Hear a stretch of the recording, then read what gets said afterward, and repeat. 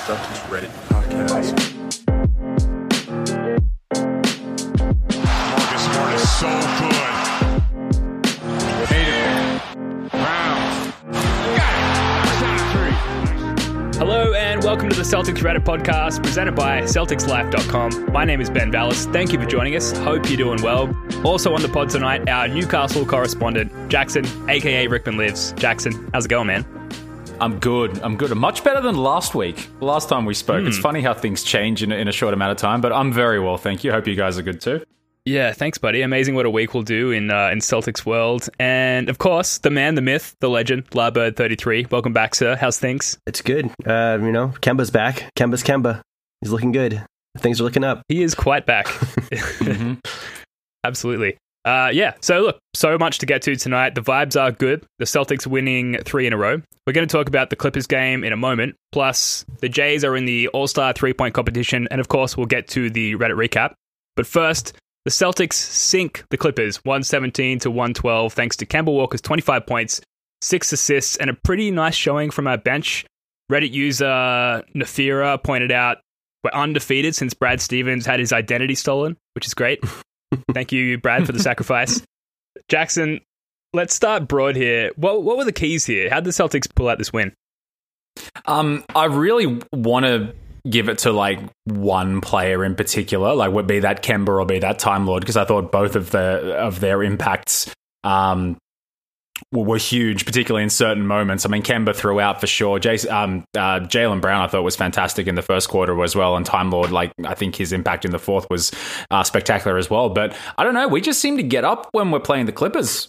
You know, every time we've played them, you know, going back to the OT game in LA last year, and then the double OT game, and then the game earlier this season, we just seem to be locked in, and it's almost like we have this mentality where if we're playing teams that we feel like are below us, we take the foot off the pedal. You know, see the Hawks, see the Pistons, see the Pelicans, play any team that isn't around, you know, what we would deem to be a contender or around our level.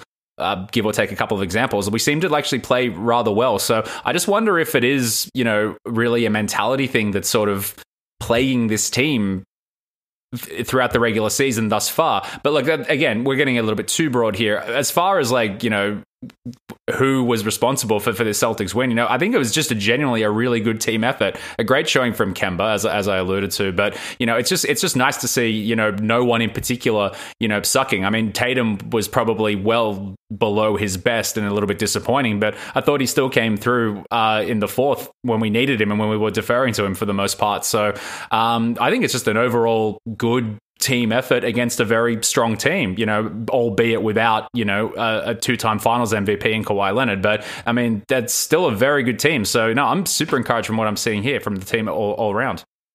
I agree with Jackson.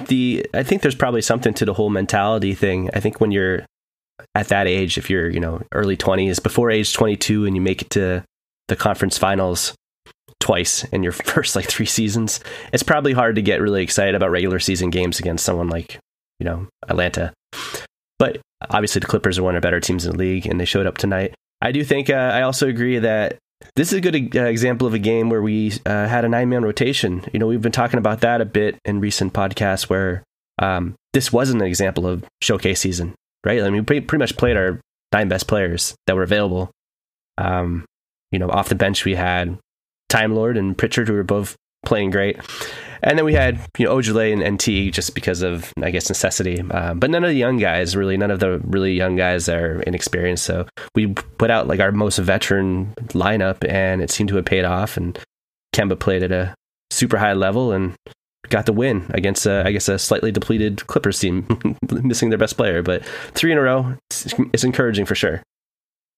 Yeah, absolutely. And look, like you touched on there, Larbert, it was announced right before the game that Kawhi Leonard would not start. It turned out to be because of back spasms and ended up not playing the game at all, obviously.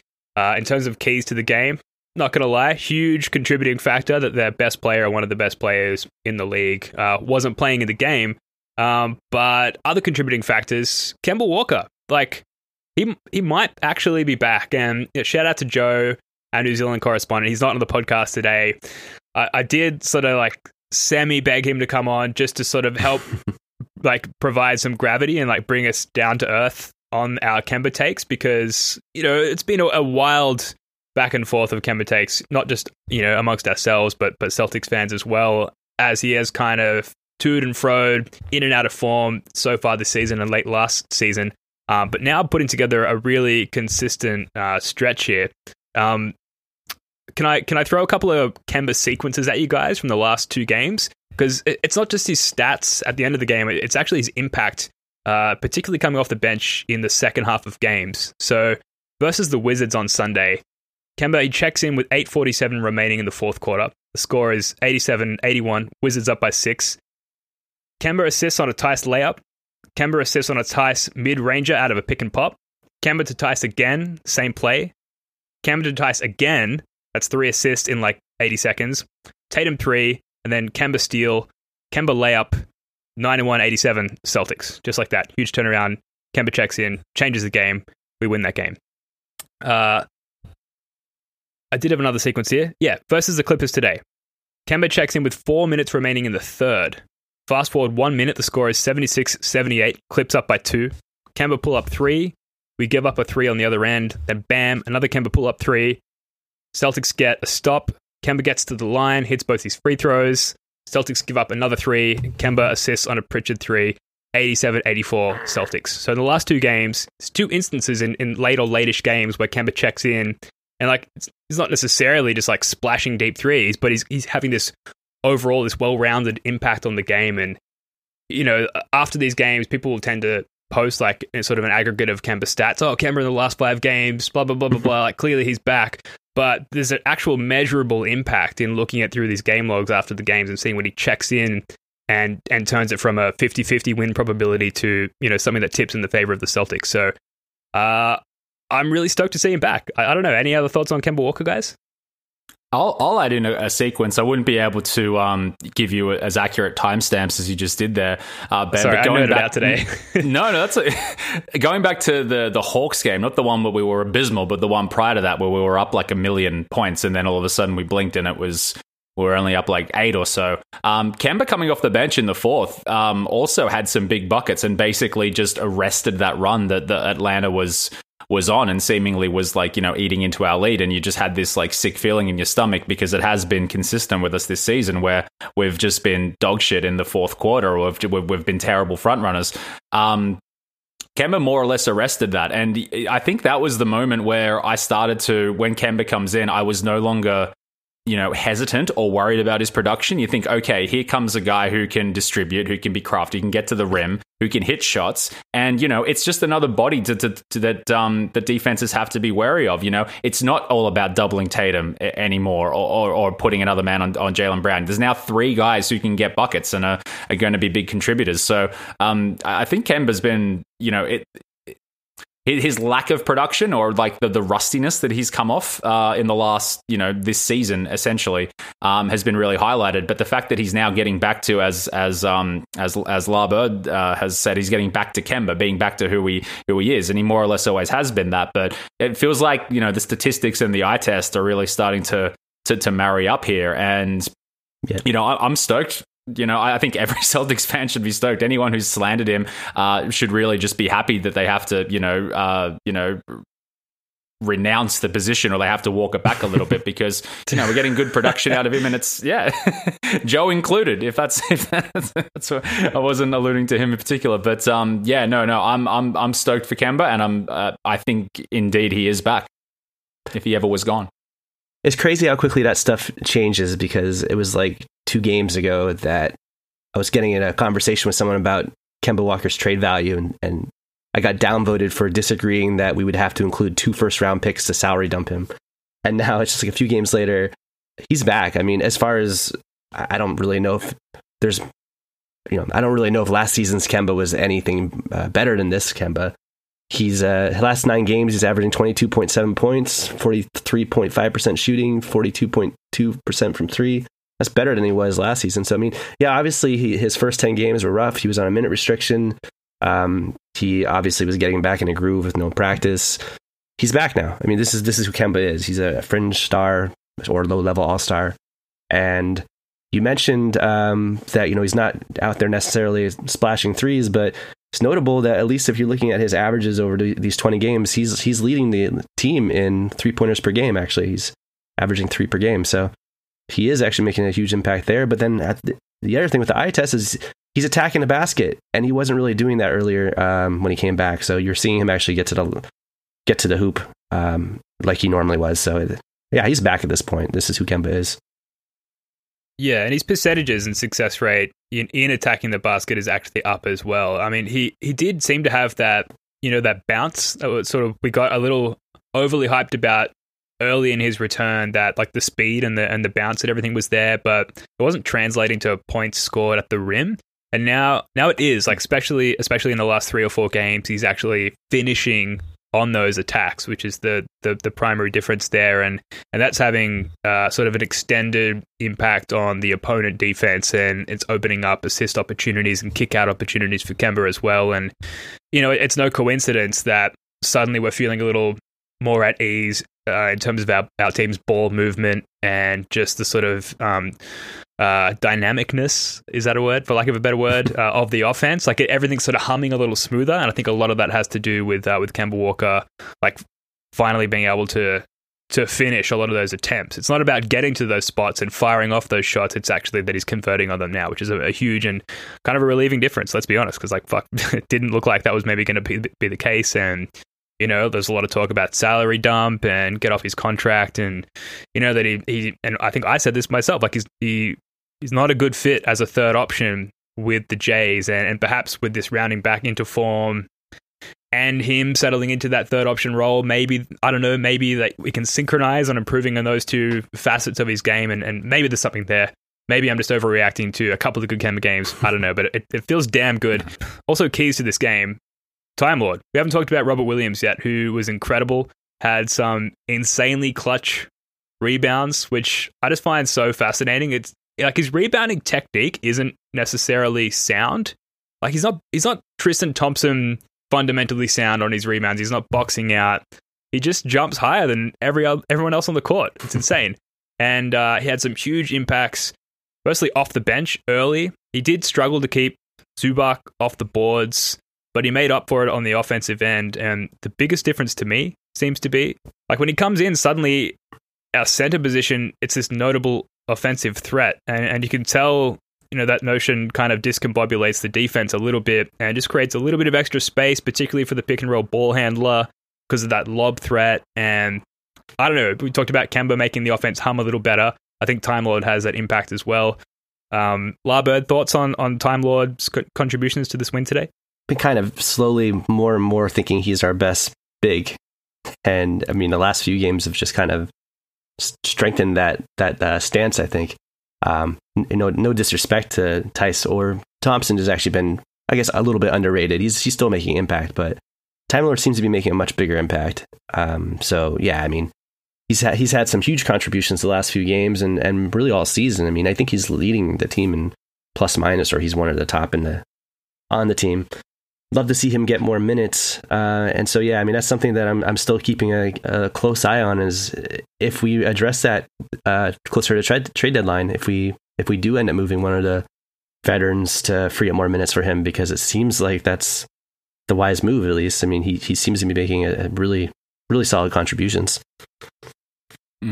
Yeah, I can't remember like the first time I said this, but I was just like such a believer in Robert Williams, and like, admittedly there was nothing there's nothing savant about it. All I looked at was just, oh man, the dude is enormous, super long wingspan, can jump, he's a highlight, machine if he's put in the right scenario. So I was like, nah, this is the guy that we need. Whether or not he sleeps in for training camps and misses the bosses here and there, I couldn't give a toss.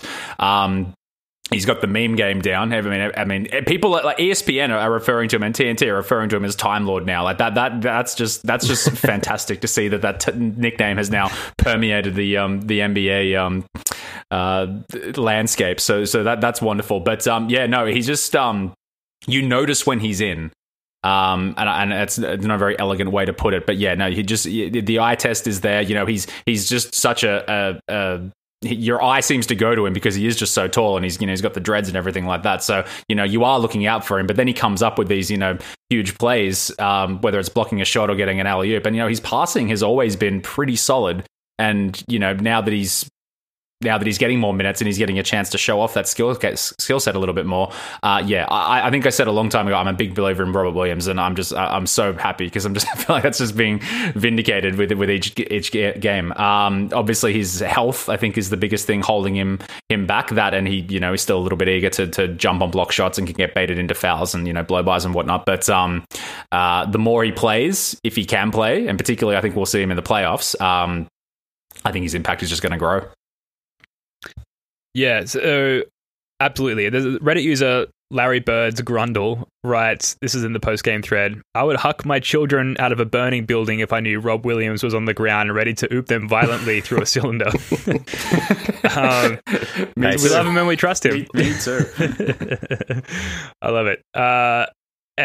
Just on the Time Lord nickname thing, I've seen some conversation around Reddit and Twitter about, like, has he outgrown the Time Lord name? Like, because us as fans and the sort of broader NBA community are starting to take him more seriously, and the Time Lord nickname was sort of awarded to him based on some tardiness very early in his career. A lot of people feel like it's time to move on to something a little bit more simple, maybe a little bit more respectful, like Lob Williams or something like that. Where do you guys stand on that? Well, shouts to Riffs Man. I guess he's the guy on Twitter who first started. Praise be the Riffs Man. No, it's a good nickname. It's fine.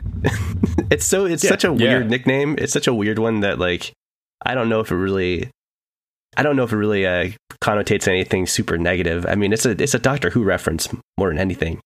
Time Lords, I feel like that's something that weirdly fans don't all know. I guess a lot of people don't watch Doctor Who in the States. I'm one of them, I guess I do. But I think I had a Doctor Who reference last week too. Look at me. Yeah, Time Lord, that's the alien species that Doctor Who is. He travels through space and time. So, I mean, it was a weird nickname.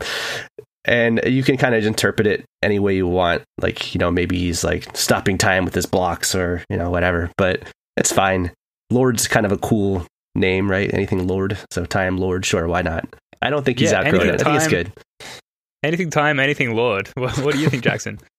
Yeah, it's a solid nickname. Nicknames are a funny thing. You try and push them on people, and there'll almost be like a resistance to that. Like that, they'll just call you whatever they want. It reminds me of the Seinfeld episode where George wants to be called T-Bone, and then everyone else starts calling the other guy T-Bone. And he just like, no, that's what I wanted.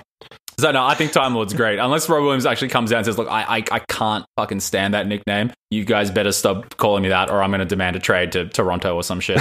I mean, if he comes out, I know that there was some pushback from Rob Williams on the Time Lord nickname, but he seems to have embraced it now. But at any point, this applies to anybody with the nickname. Like, if he comes out and says, oh, I don't like Time Lord, don't call me Time Lord, everyone's like, nah, you're Time Lord, right? Like, that's when it really emphasizes, like, and the nickname sticks. So I think he's kind of stuck with it. And then Lob Williams, I don't know, if it weren't for Robin Lopez, maybe Sideshow Lob, because he's kind of got like the sprouty hair now. It's just cool. And like you touched on the meme game earlier, Jackson.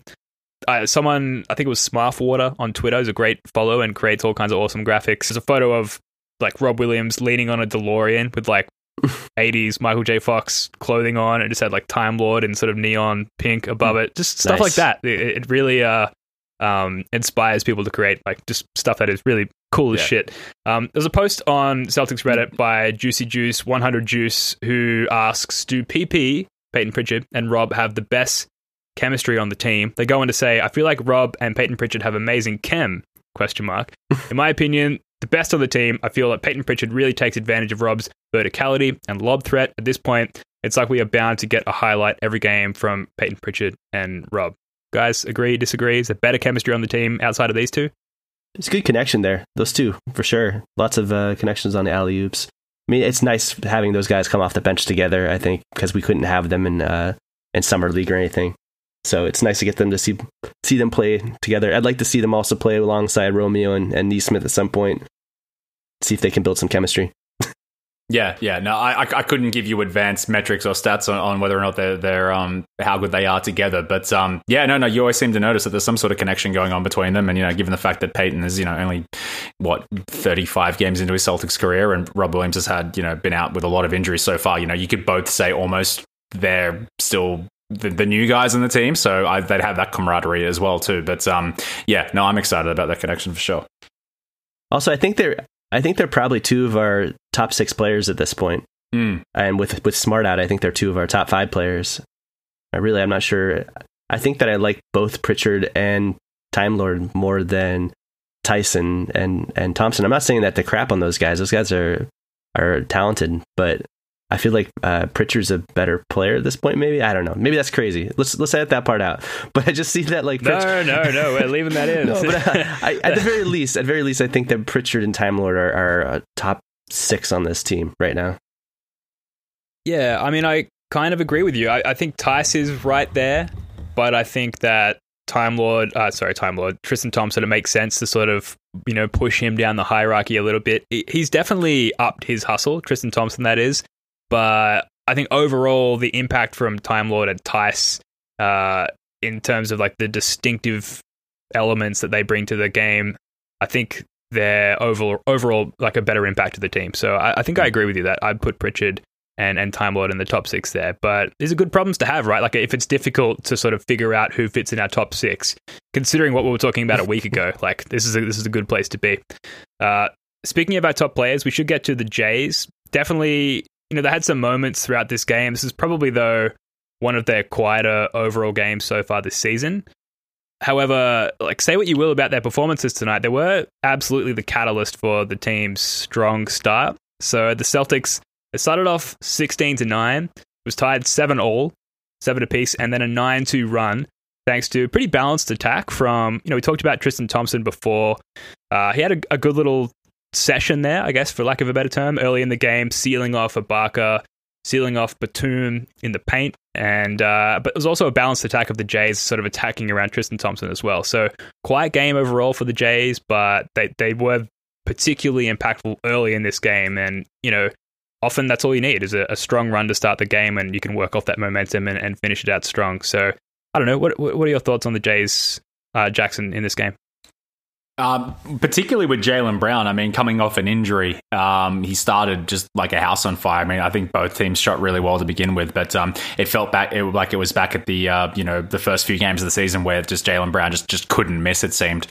So he got back to that at least to start the game too. So I felt if we had maybe a poor shooting first quarter and we fell behind by like 10 or so to the Clippers, that game would have been much, much different. So I put I give a lot of thanks to Jaylen Brown, I guess, for that one too.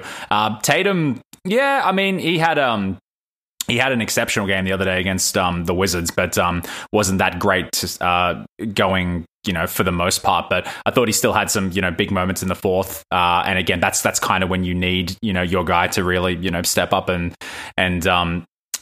take over. So, quiet games, overall as they may have had, you can still see the talent, you can still see the importance and the leadership that they sort of possess. So and it's mega encouraging above all if they can have a quiet night. Lo and behold, we actually do have a supporting cast that can step up and can get us through that, because I think if Tatum and Brown were terrible 2 weeks ago, then we were losing a lot of games, to be fair, but we probably would have lost more. So yeah, quiet but still effective. Tatum seems like he's in a bit of a funk still, despite, he carried us down the stretch of the last game. It was great. But since coming back from COVID, he really has not been great. I mean, overall, unfortunately, he's been in a funk. He seems like, I don't know, he seems like he's like a bit more gassed than normal. Like he looks like he needs like a break. So a lot of people have been saying, maybe once the All-Star break comes around, maybe he can get a little bit of rest in the midst of all that. But we kind of glossed over it a bit in the last episode. I've kind of shared some links on Reddit. One thing that is still kind of in the back of my mind about the Tatum thing, because he did mention that he was still dealing with some breathing issues post-COVID. Mm-hmm. I mean, there's articles out there. I'm not a medical guy. I'm not a doctor, and my understanding of COVID is still limited. But there are articles out there that says that even people who are asymptomatic who get it, they've done x-rays of their lungs, and more often than not, like it was like 70% of cases, according to at least one article I read, that their lungs look like someone who's been smoking for years, and that can last for months. And I hope that's not the case, because that would impact him throughout all of the playoffs as well. I mean, it would be something that it would take him quite a while to get over. But I can't help but think of that when I see him, like some games where he looks great, and other nights it seems like he's just like really kind of exhausted more than normal. And I do wonder if there's some, and that was the thing that everyone was worried about. Is there going to be long-term impact of COVID if some of these guys get it? I really hope it didn't happen to Tatum, and just keeping an eye on it. But he has been, his shooting percentages have been down for ever since he came back. And it's kind of a bummer. I would probably argue if our record was a little bit healthier, he probably would have had a couple of nights off by now. I feel like Brad's probably playing him because we are in such a shitty situation record wise. At least we were a couple of games ago, where he feels the need. No, this is serious. If we fall too far below 500, we're going to be in a real situation. So I think he's probably a victim, for lack of a better word, of the fact that our record has been so poor, and that was in part due to injuries as well too. So I think if we can get ourselves comfortably above 500, maybe 3-4 games or whatnot, we might start seeing him rest every now and then. Right. Yeah, absolutely. I mean, he did play 40 minutes tonight, and it says a lot that we're having to rely so heavily on our COVID-addled 22-year-old all-star, borderline superstar. Like, just his presence on the court alone defensively, and I'm going to get to a defensive stat on Tatum in a second, but just his impact on being out there, and his IQ and how he impacts the game outside of his scoring, it means a lot. And I think that's why we're still leaning on him so heavily in terms of his minutes played in the game. A precedent there for like COVID-impacted players who took a while to come back. Kendrick Nunn, who for the Heat, was one of them. He came back, and it took him, and he's talked about this in the press, but it took him a long time relative to the season so far to sort of come back and feel like himself again. And now he's kind of balling out, and he's sort of stated, I've overcome it. I feel better. And I think that's, there are very few of these precedents in terms of players who have come back and like clearly, they're a shell of their former selves as a result of their time out with COVID. Kendrick Nunn's an example of that turning itself around and a player sort of finding themselves again. So hopefully we'll see a similar thing there with Tatum. One thing I noticed in terms of defense on Tatum, and something else that sort of Tatum struggles with outside of COVID is, so this is an example, 8 minutes remaining in the second quarter today. The Clippers went to a 2-3 zone along with trapping Tatum, either when he brought the ball up from getting a rebound or otherwise on the catch. And he really struggled there. Like, he seems to panic a bit and make wayward passes on the first possession of that defensive scheme. He threw the ball, I think it was over Semi Ojeley's head, into the stands. Or he makes tough contested shots, or rather attempts tough contested shots. So the second possession there was a contested three in the corner. The Celtics, they did adjust somewhat by having Teague and Pritchard bring the ball up instead of Tatum, which led to one good possession where we actually found Tatum in the middle of that zone at the free throw line, and he kicked it out to a Peyton Pritchard 3. But in general, I feel like still a lot of work there for Tatum to do. They really bothered him during that stretch of the game, and fortunately, Brad checked the rest of the starting lineup back in. So that only lasted a few possessions, and then Kemba, Tristan Thompson, Jaylen Brown all checked back in, and suddenly the Clippers couldn't trap Tatum anymore because there were so many other offensive threats on the court. But we talk about this Tatum and the bench lineup all the time, and last year we had some success with that. This year, when teams throw those good defenses at him, not so much. And it also should be pointed out that this is the first full regular season that Tatum is actually seeing that kind of defensive attention, where teams actually scheming like specifically against him, and he's probably the primary component of any team's scouting report going into a game. Like, sure, towards the end of last season in the bubble, he saw a lot of that, but this is the first full season where teams are really going in prepared for Jason Tatum. So yes, the COVID thing is a factor. I'm not refuting that at all, but teams are really focusing on him. And, if you go back and look at that second quarter stretch today, you can really see a really good example of that. So it's only 22, still got a long way to go. And it's a good, bit of tape for him and the coaching staff to look at there from today. But long way to go if we're going to have any success in the playoffs. They keep saying that the team's had very minimal practice time too. I mean, that's the kind of stuff that I would think that they could work on, but maybe they keep saying they're not like practicing at all right now. And I'm not really even sure why that is. Is it, do you know why it is? Is it because of the testing protocol? I think they said something about like they have to test multiple times during the day and it makes practice not feasible or something? I haven't really gotten a clear answer on why this is so much different in normal seasons. I don't know, but I would imagine just the schedule as well and the need to like, okay, we finally have a break. Let's have a break. Like rather than let's practice, let's just have some time to ourselves and to our family and, you know, actually mentally recharge rather than practicing it all. I think that's a huge component to it, but I really have no idea. Jackson, have you heard anything on this? I haven't, but I can only imagine it is a protocol, sort of something that is required by the NBA or by whoever's like calling the shots here. I think if it was up to Brad Stevens, he would have them in practicing every single day until this funk that we've supposedly, you know, that we're starting to supposedly we have been in is sort of dispelled. But as far as like what the do's and don'ts are as far as practicing is concerned, I'm not too sure. I'd be wondering to see what other teams' practice schedules would be like compared to ours, if they were the same or if you know, more or less. It was just some interview I think I read about. Brad Stevenson made some quote, and he had said something about like they have to test multiple times during a day, and it takes up a significant amount of time. But I mean, regardless, they've said many times they're not really practicing right now, and that's something where once we get to the playoffs, that could be, you know, the catalyst for us to be significantly better, because now suddenly we do have time to game plan and work on stuff, and you know, this team that we're seeing right now could be severely underrated and look a lot better once we get to playoffs, assuming we make the playoffs. Yeah, absolutely. It's a really good point. Look, and just back on the Jays very quickly, it's not all bad with regards to today's game. So I did tease a defensive stat earlier. This is from ESPN Stats and Info on Twitter. Paul George went 1 for 11 with 3 points when guarded by Jason Tatum and Jaylen Brown during the game. User Chickspeak followed up that post on Reddit saying, especially in the first 5 minutes of the fourth quarter, Tatum guarded him very well. That was textbook defense. So goes back to what we were saying about Tatum's impact, you know, other than scoring the ball. So we've talked about this game for a while now. We've got some other things to move on to, guys. Before we do, any other sort of finishing points, miscellaneous notes, anything like that from the game or recent games in the last week? All I was going to say is it does feel like we are starting to turn a corner. Again, don't want to overreact too much. You know, a 3-game win streak's a 3-game win streak. But, you know, I feel like the low point was that Pelicans game. And ever since then, it feels like there's just a little bit more confidence and a little bit more belief. Without going too much about that Washington game, we really had no business winning that, you know, in my opinion, down 5 with 47 seconds to go and Brad Beal just getting whatever he wanted. And we somehow found a way to win that. Granted, that was Tatum almost on his own. But yeah, man, I'm feeling a lot more positive. I feel like things might be turning. Yeah, I'm feeling positive too. But the inconsistent rotations are still sort of a bummer. Like, you know, Nesmith, DMP tonight. That's obviously a guy that I've been watching improve all season, been really eager to see him improve. And this was one of those games where they deemed it that we wanted to go for really tight, shortened lineup.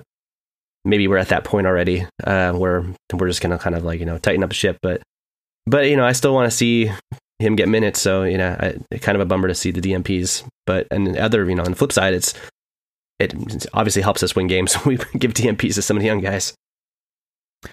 Yeah, totally. Now, look, just quickly before we move on, best and worst moments of this game for you guys? I'm happy to start. Put us on the spot.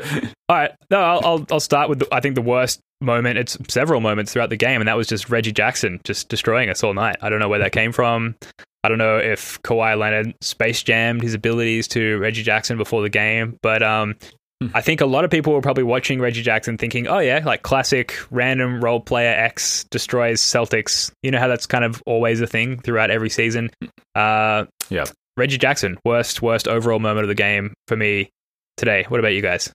Best moments, anything that Time Lord and Pritchard did was pretty great. Hell yeah. Knocking down shots, alley-oops all over the place, strong defensive plays. I mean, that was all great to see. Nothing specific. There was a couple big-time alley-oops that were pretty impressive, but overall, just great to see them contributing. Yeah, for me, even though it was not a great play, it was Paul George's, I think, the one 3-point shot he made in the quarter, like to cut the lead to 2 with about, I don't know, like 15 seconds to go or something. You could see Brad and the coaching staff over by our bench, and then Paul George got free, and Brad just starts like flailing and like running towards him and like what the fuck are you guys doing? And then it goes down, and he just Like, you just like whenever you get a burst of emotion from Brad Stevens, it's super encouraging and it's refreshing. So to see that, even though the game kind of felt safe at that point, even though that shot definitely it did bring it back to like a one possession game, you still felt like we were going to get it done. So to see that, I always crack a smile, and I always watch it back when Brad gets animated.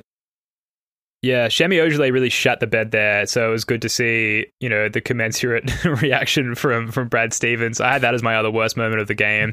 Reddit user Bella Check Yourself writes, "Put some respect on Tice's name, Game Thread haters. I'm sick of his shit."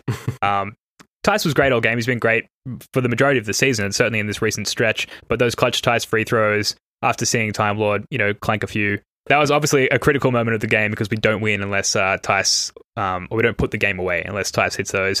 A few other quick moments very quickly. I mentioned the clutch rebounds from Time Lord. Peyton Pritchard opens the fourth quarter with a deep swished three, which is huge because at the end of the third quarter, Lou Williams had a similar sort of shot on their end of the court. That was really important for us to open the fourth in that sense.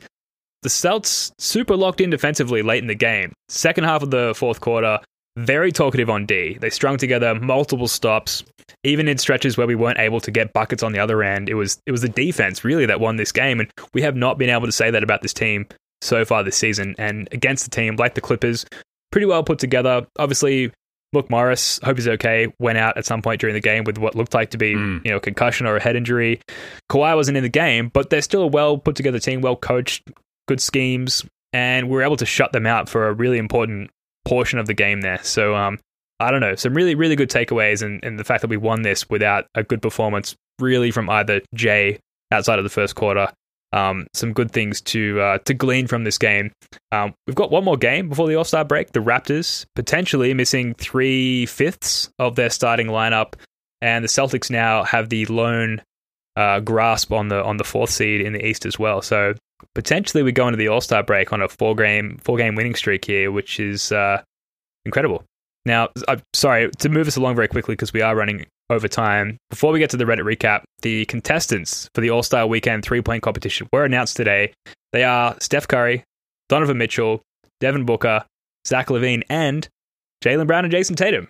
Holy shit. La Bird, was this a surprise to you at all?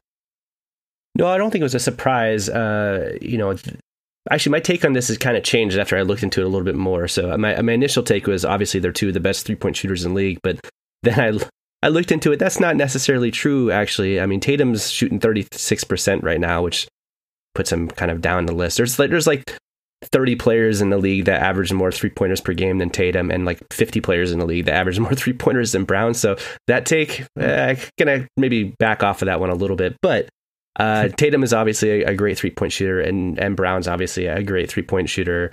And the main thing is that I honestly think that part of it is it's like a marketing thing. This is Brown's first All-Star game, and it's good to give him a little shine.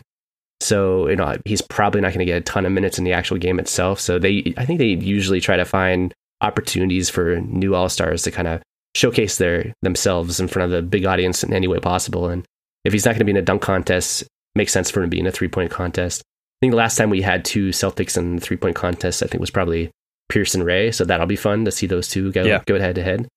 But sure. Not a surprise. It makes sense. It'll be fun. Cool narrative. The two Jays going against each other.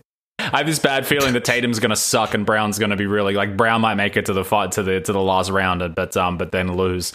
And Tatum will be terrible. I don't know. I just got a feeling about that. But I mean, hey, Tatum won the skills contest when he was in it his first year. So man, if you could add the 3-point contest to his resume, man, I'll be stoked. Because it's funny how the 3-point contest has become the more watchable like exhibition of All-Star Weekend these days. Because the dunk contest, I mean, bar that one year where it was LaVine and Gordon going back and forth at each other, it hasn't really been anything to write home about for years and years. Whereas the 3-point contest is always at least watchable and entertaining. So I'm stoked to have them both in it. I wouldn't count out Tatum. So if you remember in 2017 when he was a rookie, prior to the start of the season, they had a fan event and they had their own 3-point contest. And I think they had lined the brackets so that the assumption was that Gordon Hayward was going to win, but Tatum ended up beating him. So even a rookie Tatum was able to beat Gordon Hayward in the 3-point shootout. So, and then we always heard about how prolific he was in the actual workouts prior to being drafted, where I think he made like an obscene amount, like 90 out of 100 or something. So it's possible that he's going to be right in the running for winning, but you got to assume that Steph Curry is going to be the favorite. Yeah, I remember watching the live stream of that event, and the one memory I have is just watching Gordon Hayward brick everything and thinking, wait, hang on, this is like pre ankle injury. Yeah, exactly. We should have seen the signs. We should have sat him in the first game. Anyway, everything's clear in hindsight. Reddit user Oz576 wrote, I know it's a different year and everything, but imagine 4 years ago finding out Jaylen Brown was going to be in the 3-point contest. That's crazy development, which is a very, very good point. Guys, we're going to take a very quick break and be back in a moment for the Reddit recap.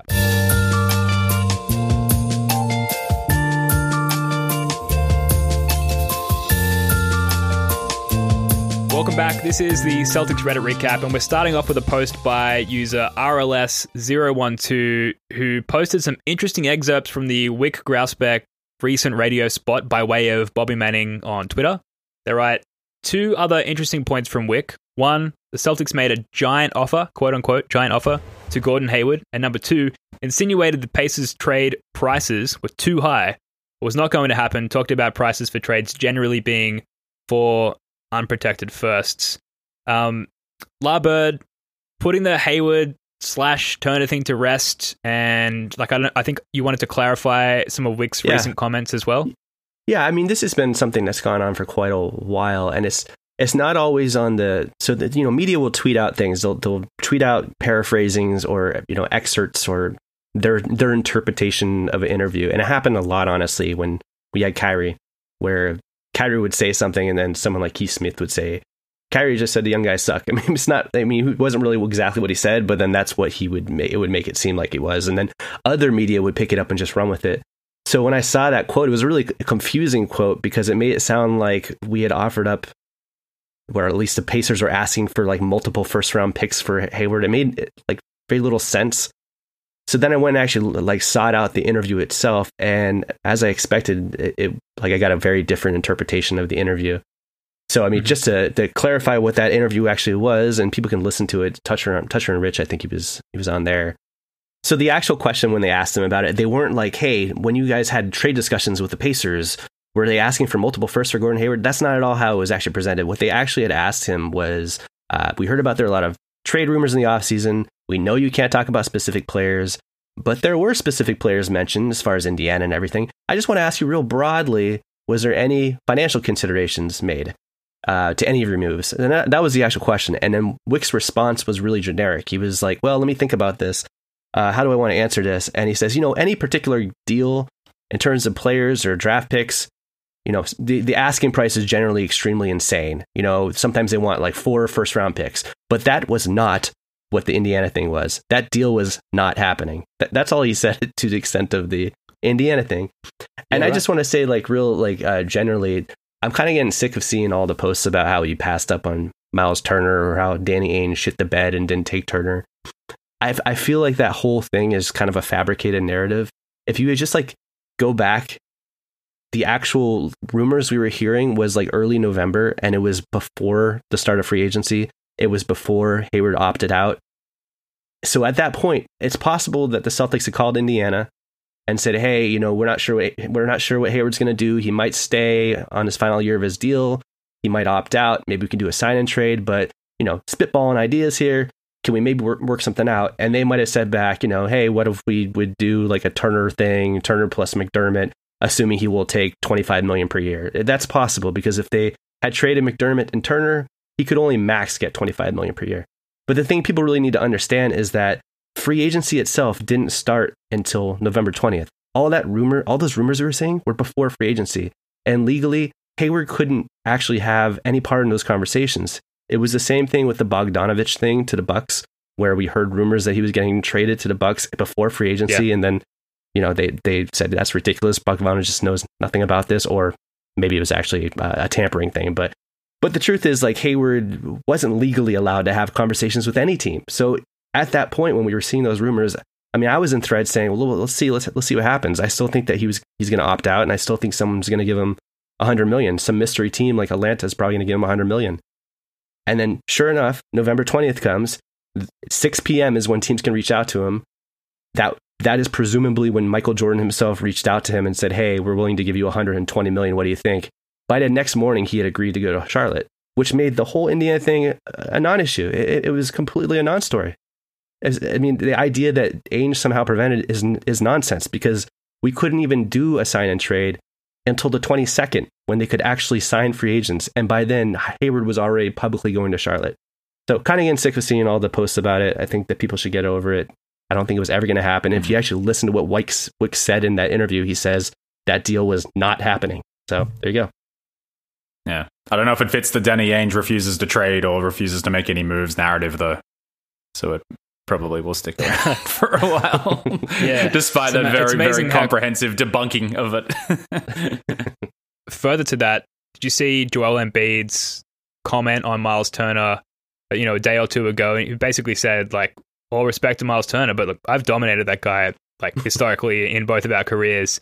So, taking into mind everything you just said, Larbird, even if we did somehow acquire Miles Turner, the biggest thing that we want from a center is to defend our biggest threat at the center position in the Eastern Conference. And if Miles Turner has been historically and extensively dominated by Joel Embiid, then do we really want to take up $20 million a year for 3 years or whatever his contract is? It's a pretty sizable amount of money when we can just stick to our cheaper 3-man center rotation there. So, Right.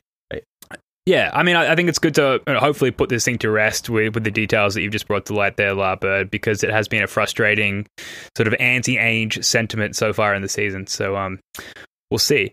Moving on, this is posted by a Reddit user, Larbird33, some guy, I don't know. That guy. Goes on to say, for clarity, the artery condition, quote-unquote artery condition, is not why Robert Williams isn't playing big minutes. Do you want to... Actually, I will add to that. This is in response to a post by user Hail Kyrie, who their post was titled, Robert Williams will not play big minutes in the regular season at least, because he has an artery condition that causes cramping and could eventually require surgery if it gets bad enough, which we do not want in the season. Obviously...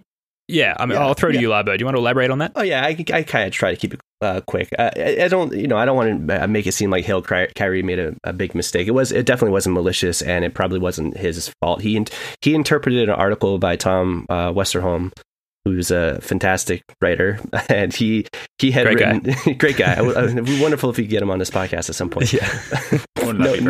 Not hinting anything. But anyways, Tom Westerholm had written an article which was like, why isn't Robert Williams getting more minutes? And he had kind of just written in there that one of the reasons is he's got a hip issue. And that the hip issue that he's actually referring to is like the bone edema. It's like a type of fracture that he had. I think it caused him to miss a bunch of time last season. And so there was a quote from Brad Stevens in there where he had actually said, actually, the hip's not bothering him. We're just trying to manage it over the course of a long season. So he's more available more often than not, and then we'll be able to peak his minutes late. So then he goes on to say, so I guess it's just more of just being alert to it. Obviously, he had 2 games he sat out because it was bothering him. We're just alert to it. But in the course of that whole article, he also kind of casually threw out that Williams had this artery issue. But the way he worded it in that article, Tom Westerholm, it could have been interpreted that he was saying the reason why we're holding him out is because of the artery issue. So it wasn't Hail Kyrie's fault necessarily that he posted that, but I saw it and it went to the top of the Reddit subreddit, and then I started seeing people referencing it in other comments, and then I saw people referencing it on Twitter. I mean, Reddit has a huge reach, so suddenly it was like, oh, Robert Williams isn't playing because he's got, he's the next Reggie Lewis, started becoming the narrative, which is terrible. We don't want that.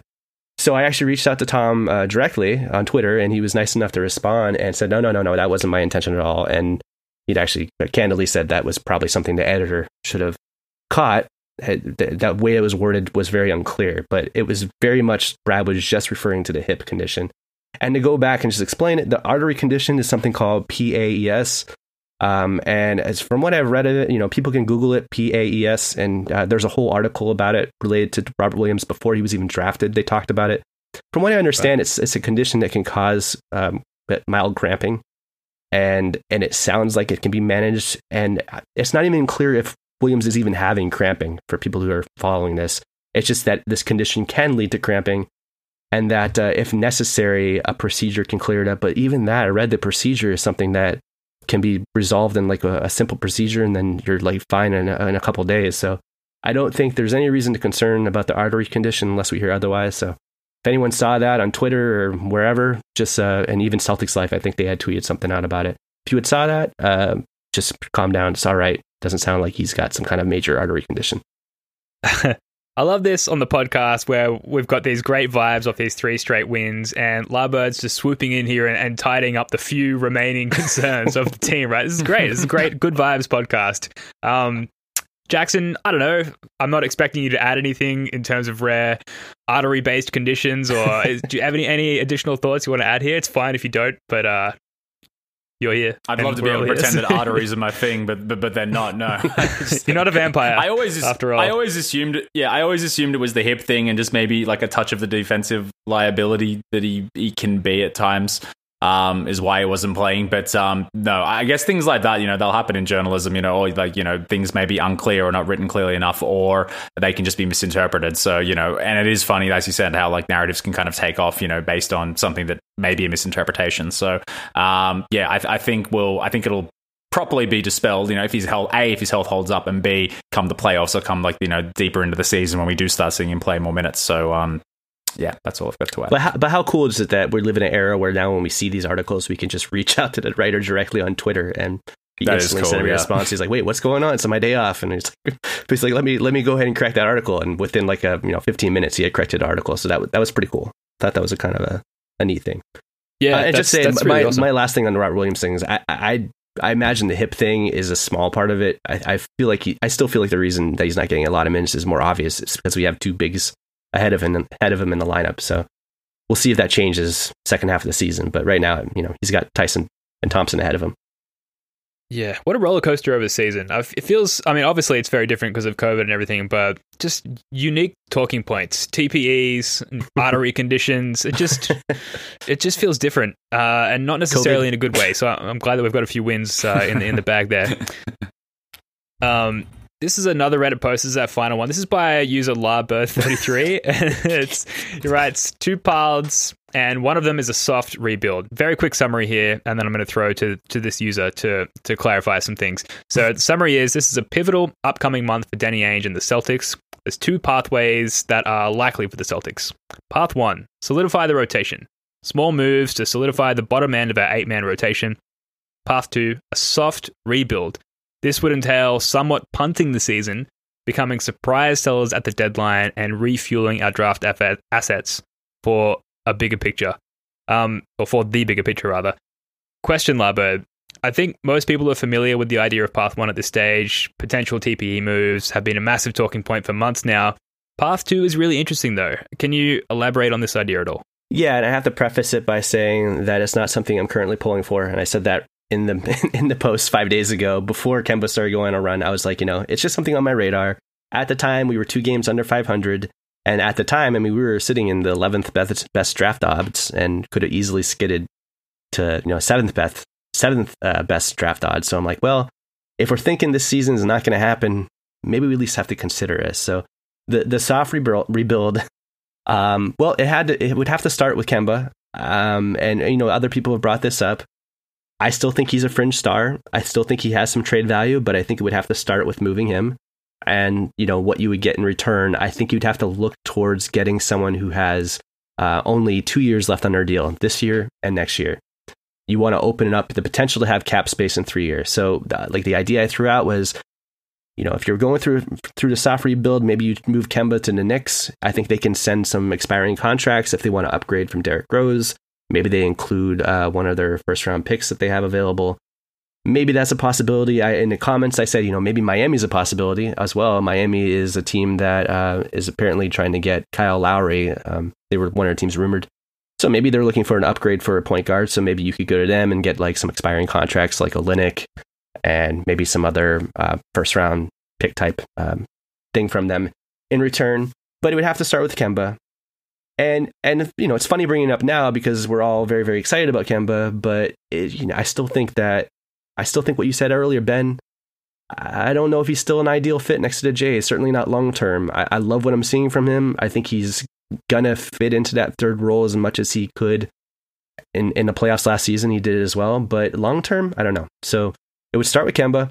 The next part of the soft rebuild, I think you'd have to look to move Tice and Thompson. Thompson, I think, might be more tradable because he has 2 years left on his deal. Tice, unfortunately, is in the final year of his contract. So if you're trying to get first round picks or second round picks for those guys, you probably, despite the fact I think we all agreed Tice is better, the fact that he's on the final year of his deal might make him less viable. But I think you look to move them for whatever pick you can. And then there are some obvious things. Semi, Javante, and Teague are 3 guys who I think are, your opinions on them might be mixed, but long term, I don't know if I see Semi getting much better. I don't know if I see Javante getting much better. So I would shop them at the trade deadline for any kind of picks we can get. And then the big one that I brought up, which is probably the most controversial one, was I think you'd have to consider moving Smart, trading him at his peak value. Of course, he's injured right now, but he still has this year and next year left on his deal. He's only 26 years old. He's coming off a season where he was all defense. Clearly would have, of all of our assets that are tradable, the most trade value. He's on a reasonable contract for this year and next year. So you could probably get a first or a couple firsts or a lottery pick or something for him. And the reasoning behind that, because when you first see that, you're like, why the hell would you trade Smart? He's young. He fits with our timeline. Is because I think, if he's on the contract this year and on the contract next year, that's all good. But then after that, he's going to be commanding big money. So the whole idea of this was maximize your flexibility. Maybe you punt on this season, try to get a top pick, get as many picks as you can, basically restockpile those trade assets so that if in the offseason Karl Towns or something becomes available, well, suddenly we have a bunch of new picks that we can offer. But you also want to align to have potentially cap space in 2022, because looking at the players that we have under contract, guys like Brown, Tatum, Pritchard, Time Lord, Nesmith, Romeo, Grant, that's basically it. Those guys, you could still potentially have a max slot to add another guy. So Bradley Beal happens to be a free agent that year. So if it gets to the point where he actually hits free agency, maybe you just sign Bradley Beal, keep all the stuff that you got in addition to, for trading all those guys. So that's a path. It's something that we could consider. It's not something I'm pulling for. I would say that I would more right now think that I'd like to see a hybrid of that, where maybe we do consider one or both of Tice or Thompson. I mean, I would like to see Robert Williams get more minutes. Maybe we consider, moving Kemba while his trade value is back up. But overall, I still think, we want to try to be as good as possible in the short term. Sorry, talked a lot, but that was kind of a summation of everything. No, I mean, it's worth expounding on because it is a very well thought out post. And I'd love to shout out some of the comments in the post, but all of the comments are actually really long and well thought out as well. And you've responded to most of them as well. Jackson, path 1, path 2, do you have a preference?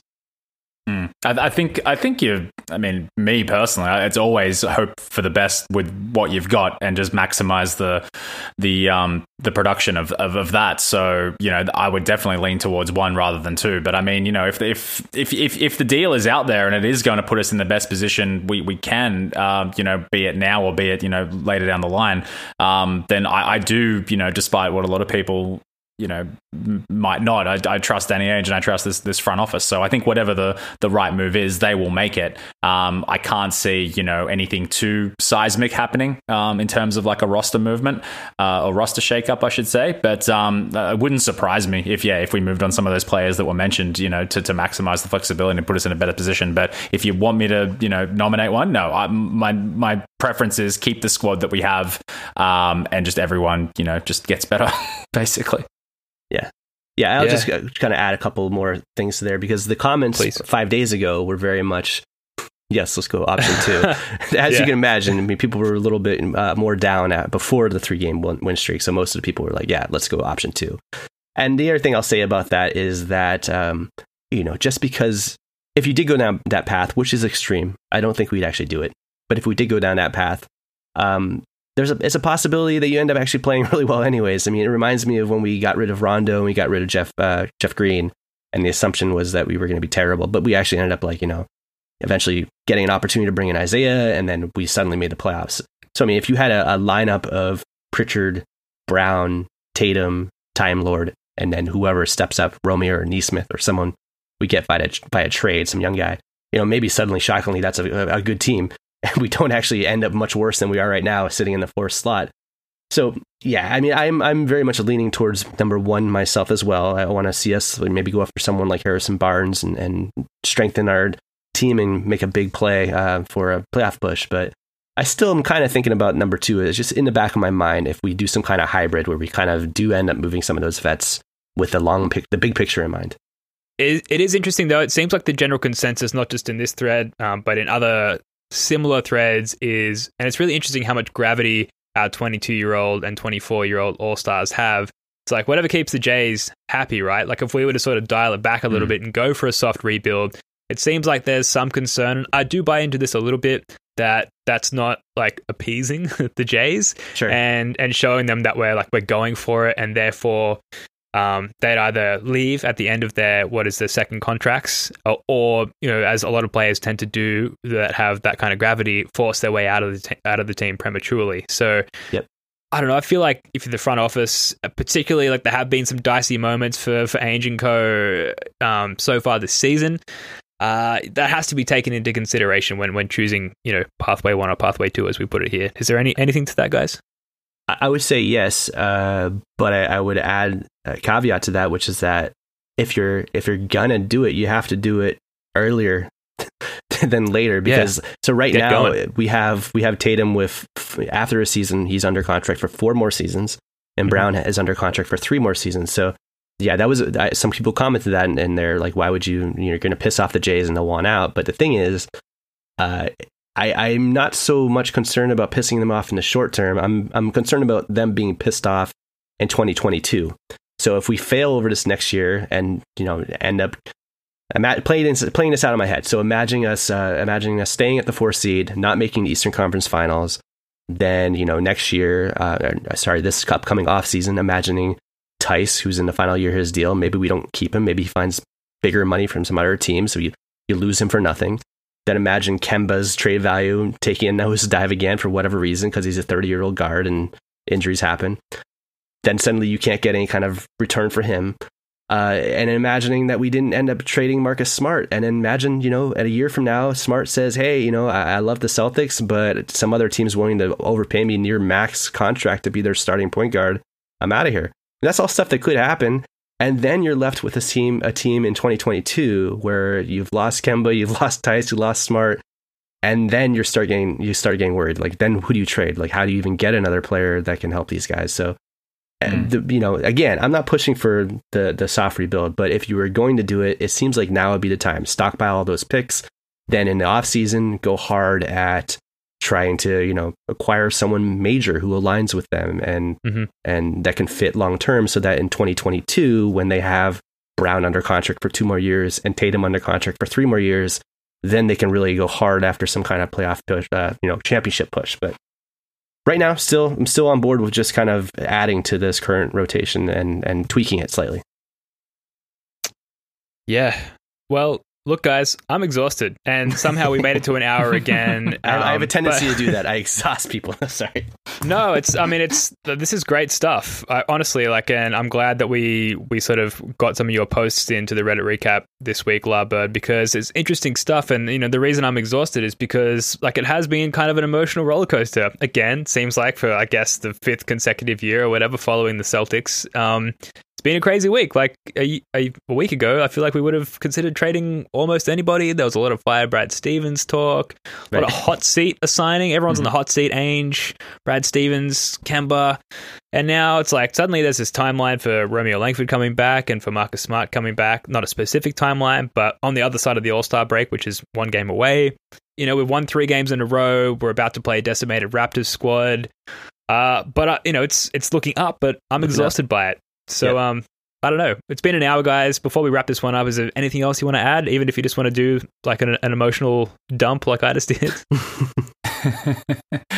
I'd say to anyone listening who's looking for advice, we're probably going to go through another losing streak at some stage, maybe a couple, and we're probably going to go through a couple of win streaks as well too. So, basketball in the NBA in general is an emotional roller coaster, game to game, week to week, month to month, et cetera, et cetera. So, keep the faith. We've got something here that is not abysmal and certainly is proven to have playoff pedigree. So I would be hesitant with any hot takes whatsoever. Enjoy the ride because, we're going to be all right, I think, in the long term. I think we're going to be all right.